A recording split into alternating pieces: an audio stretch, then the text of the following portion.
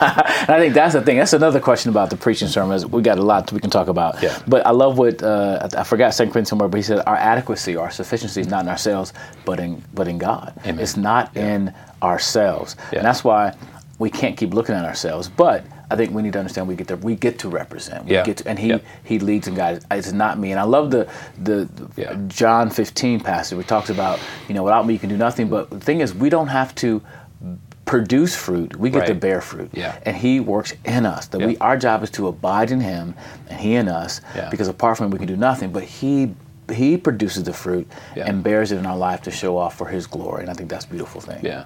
Well, and something, as it relates to being a pastor, I think there's a misconception that somehow, pastors, because of the nature of my vocation as a minister of the gospel, that I have a closer line to the Lord, than someone who isn't a pastor. Mm-hmm. But you talked about it, and we talked from Ephesians chapter 4 that my job is to equip the saints for the work of the ministry.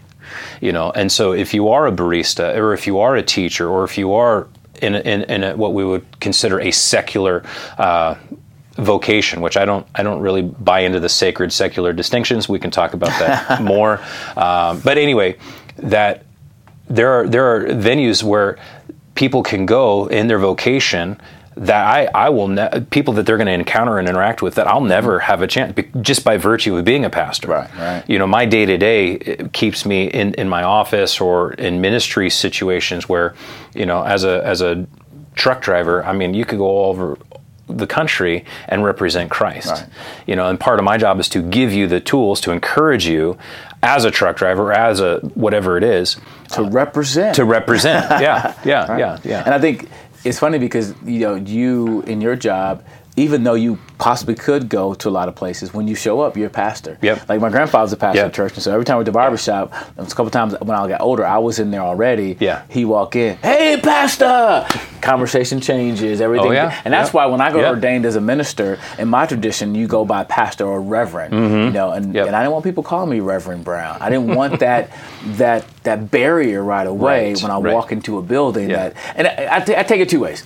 Because there are people who treat me a little differently. They don't cuss around me, and I appreciate that. I think there's a passage in Job where the young men stood up and kind of honored him. I don't mind the honor, sure, but I don't want that separation for you to think I'm better than you or that I'm different from you. And you mentioned the idea that a prayer line to God, somebody call and ask me to pray for them. I was like, yeah, you called the right person. I got a special connection with God. Me and we go way back. Kind of joking with them, right? Sure. And I will pray for you. And we do want the pastor. The Bible talks about in Ephesians to call the elders to pray for the sick, right? Yeah. So we should pray for each other. But you don't have more special connection with God than I do, because we're both children of God. Yeah. We're both saved, and God hears both of us, right? You just get to read the Bible a lot more than I do. That's right. That's right. Because it's part of what you do to prepare and equip the saints for working. Absolutely. Yeah. No, there's, that idea of, when I interact with people and they find out, because, for example, just recently went to a wireless store and was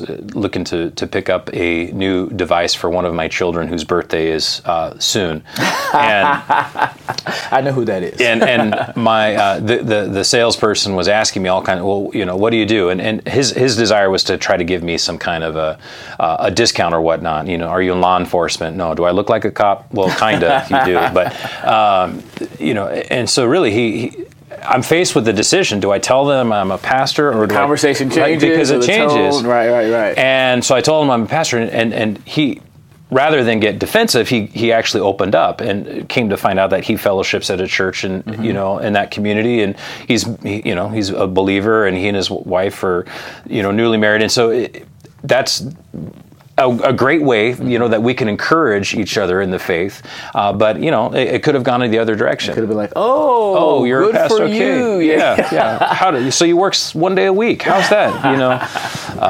And so it does change and especially with friends that we make at church here in the ministry, there's nowhere I can go where I'm not the pastor. Right. Yeah. There's nowhere that I can go. And not that you want to, but you want to be part of the body. Like absolutely. I'm just a guy, just like anybody else. As long as you're a guy, that I like to do things outdoors. cut down trees. Cut down trees. 2 sermons on a Sunday morning. So gratifying. So I'm at your house playing laser tag with your girls, running around in the backyard, and you're cutting down trees. That's how I got to relax, But yeah, there's those things. Kind of a funny thing on that is because I'm a pastor and because we're new to the community, we've only been here 2.5. We have no roots. We have no connections beyond the church. It never ceases to amaze me or amuse me how people react with me and they find out that I can do things beyond just preaching or pastoring. You can cut down trees, you can mow lawns, you can Or how quick people, oh pastor, you don't need to worry about that. Like I can't sweat, or put tables away or clean up. You say that. I think that may originally come from a good place because, in the Bible where disciples were being railed on by the Hellenists, was it? And they were, because the women were being neglected to serving the food, right? Acts chapter 6, yep. And so they appointed men to do the serving so they can focus themselves on the word and prayer. Yep. And this is one of the questions I want to ask you. I know those interviews going long, but in your role, and I was a kids pastor, and I felt that as a kids pastor, the majority of my job was being pushed on me was administrative work. It wasn't the preparing the sermons, preparing the Sunday, equipping other people. It was doing job interviews or job reviews. More administrative, that's not my gifting. That's not my calling. My calling is to teach the Word of God and to train other people to do it. But I felt that tug, and so I think maybe the heart behind them saying, "Hey, don't do that," is that you can be free to do those other things. And maybe I'm speaking for you, but maybe they should take some more administrative stuff away from you, not necessarily the cutting down your own trees. I don't know. Speak to that idea of, as a pastor, the balance between administrative work and actually studying the Word of God and preparing and preaching and praying.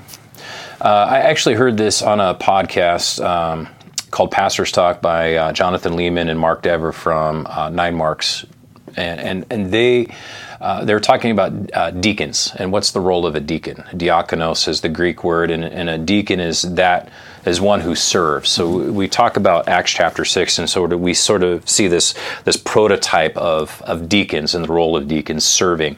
And really, as a pastor teacher, I'm really a deacon of the word. Right? And so you serve the word. I serve the word, right? And so at the heart of it is service. And so whether it's cleaning up tables or wiping down things or vacuuming the auditorium or the sanctuary, whatever it might be, it's still an act of service. And my primary role is to be a servant of the Word and to serve the Word. But that doesn't mean that I can't, get my hands dirty and do those kinds of things But too. if you go to a restaurant and a really good chef, you see him out there bussing tables, you're like, hey, you're not serving the food, you're doing the tables. You need to get somebody else to serve the tables so you can focus on getting my plate ready, food ready. And so therein is the perennial problem in church, is that we have seen a shift in church culture where members of the congregation, regular attenders, they come to be served and not to serve. Right. And why? Well, I'm busy.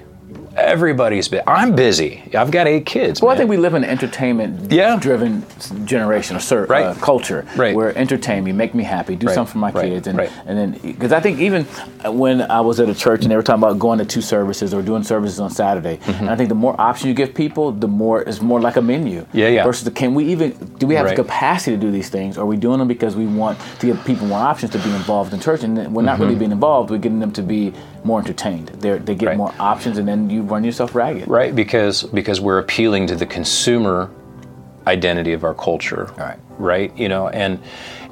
but there's tension because we have the greatest news in the world. Right. We really do. We have the very words of life for people, and people are so, because of the adversary, because of all of the sin that still exists. Obviously, people are running so ragged trying to find meaning and purpose, and maybe they have time on a Sunday for a service, but beyond that, how are they taking that into the week, And so that's where churches, I think, do struggle with, how do we meet people where they are in the culture? How much of that do we want to be countercultural just because, and my perspective is that, we're a church. People know what they're getting into when they come here. And so let's not dilute it. Let's not water it down. Let's present a steak dinner, the meat of the word. And not that we're going to make it like a tough steak. We want it to be a good steak. We want it to be appealing. Finished with butter. I think we want it to be engaging. Absolutely. You can have a steak that's cooked well, right? But you also can have an engaging steak that has the dressing, the toppings or the fixings around it to make it more enticing, but he's still getting the same meal. So with that said, I think you talked about the idea of you can cut your trees down, you can do some stuff like that, but I think having more help in administrative and organizing can be helpful because it frees you up to spend time in your office reading the word, studying, doing deeper things. Because my grandfather's a pastor, and he, I don't know how he did it, but he drove the bus to pick people up. He opened the church, he swept the floors, mopped the floors. I don't know how much time he was able to give to actually just the preparing of messages. And eventually, as the church grew, he got somebody to drive the bus, got somebody to do other things, and we grew as a church. And I think they gave him more time to spend in the Word of God. So, as a pastor, what would you tell the congregation? Practical connecting faith and life. You don't want people to worship you because you're not God, you're not Jesus, to follow not worthy. You. But how can they best interact with you or appreciate you or do life with their pastor, but not put them on a pedestal, so to speak? Well, I think a couple of things. One comes to mind is prayer. Praying for me, praying for my wife, praying for our kids. That's another thing that we didn't mention as much as part of the role. Studying the Word is awesome. Being in God's Word is it is a blessing and a privilege because I love that. But prayer is also another key element because prayer is what fuels ministry. It really does. And so I think congregation can be praying for us and then also just being willing to serve. How can I help? What can I do? Not what can I get from you or what can you give me or whatever, but how can I grow in my relationship with Christ? What does that even look like? That would be amazing because that would make my job as a pastor so much easier in that sense, because I'm not trying to manufacture or create urgency or excitement, but just pray and ask, okay, Lord, what do you want from me? And I think the motivation has to come from our relationship with Christ. Yeah, absolutely. The fact that because I'm saved, I'm going to work. I want to be involved with getting this message to as many people as possible. And that's why I think, a lot of times when people come to church and they walk the aisle, they trust Christ as Savior. Sometimes as a church, our first our next step is usually, hey, what's your spiritual gift? How can you serve? Instead of going, hey, let's go deeper into what salvation is. Let's learn about justification, sanctification. Let's learn about what those words mean, because I think as we grow believers in that rich truth of what Christ has done for them, that in itself motivates them. I think Paul said in one of the Corinthians, the love There's of only Christ, two. the love of Christ constrains me. It controls me. It moves me to do. Why? Because what Christ has done for me. And I think as a pastor, as a leadership team, to spend more time in helping people really get that. I think we as a church have to spend less time trying to get people to serve, because it flows from who we are in Christ, what we understand in Christ. It's a natural outflow. Now I want to. I get to help other people get this great message I have. Amen. Or this great great salvation I have. Absolutely. So number one, people pray for you. Number two, pray for me. Number two, be willing to serve. Help. What can we do to help? And then the third thing is really encourage for me personally, my wife and my kids. Just to be there to love on them. And for no other reason that they're people to be loved. They're image bearers of God. They're not any. I'm the one that gets paid to do what I do. They just came with me.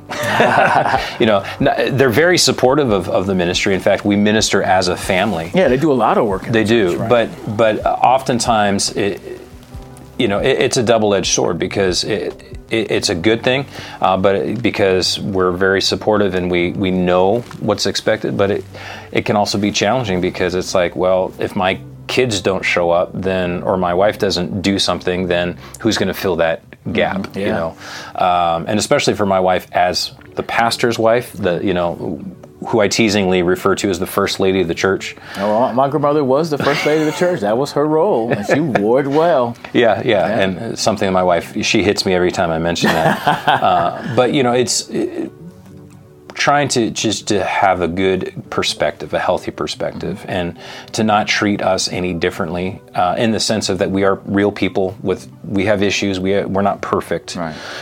We don't want to be on a pedestal. That's a lot of people. I'm feeling very alliterative today. We don't want to be on a pedestal, but we do have a platform. You're working the piece. I am working now. Because God has called us and set us apart for this, and so we don't want to belittle that or we don't want to dismiss that, but at the same time have a healthy perspective. Right. So and I would guess I would sum it up. The pastors are people too. Yeah. So are their people. Yep. So, and I think that's real talk because I think you see some of these big churches and. That the pastor gets put on this big pedestal. And I don't think it's good for the human heart to be worshipped. No. It's not good for the human heart to be put on a huge pedestal. Right. And you see the great fall of some of these men. And I think there's a battle. So I would say for people to pray for you because there is a battle for our pastors. Because if the enemy gets the pastor to go down, people start to doubting, people start to do whatever. And I think it's important to pray. If you're mad at your pastor, pray for him. If you're upset with a decision that's made, pray for him. Don't pray necessarily that he changes his mind, but pray for them because it is weighty. Because even through COVID, and we don't have time to talk about your COVID experience, we'll do it later, but COVID really divided a lot of churches. The way we responded as a nation, as a world to COVID really divided a lot of churches. And we got on our sides and said, hey, let's pray for our pastor because it's got to be hard because some people want this, some people want that. Right. And I think that happens all the time with worship music and the color of the pews, all those things happen. But to pray for the men of God who God has called to lead. They're not perfect. Don't put them on a pedestal. Right. Love them. Love their families. And I think, too, I've been appreciative of your church.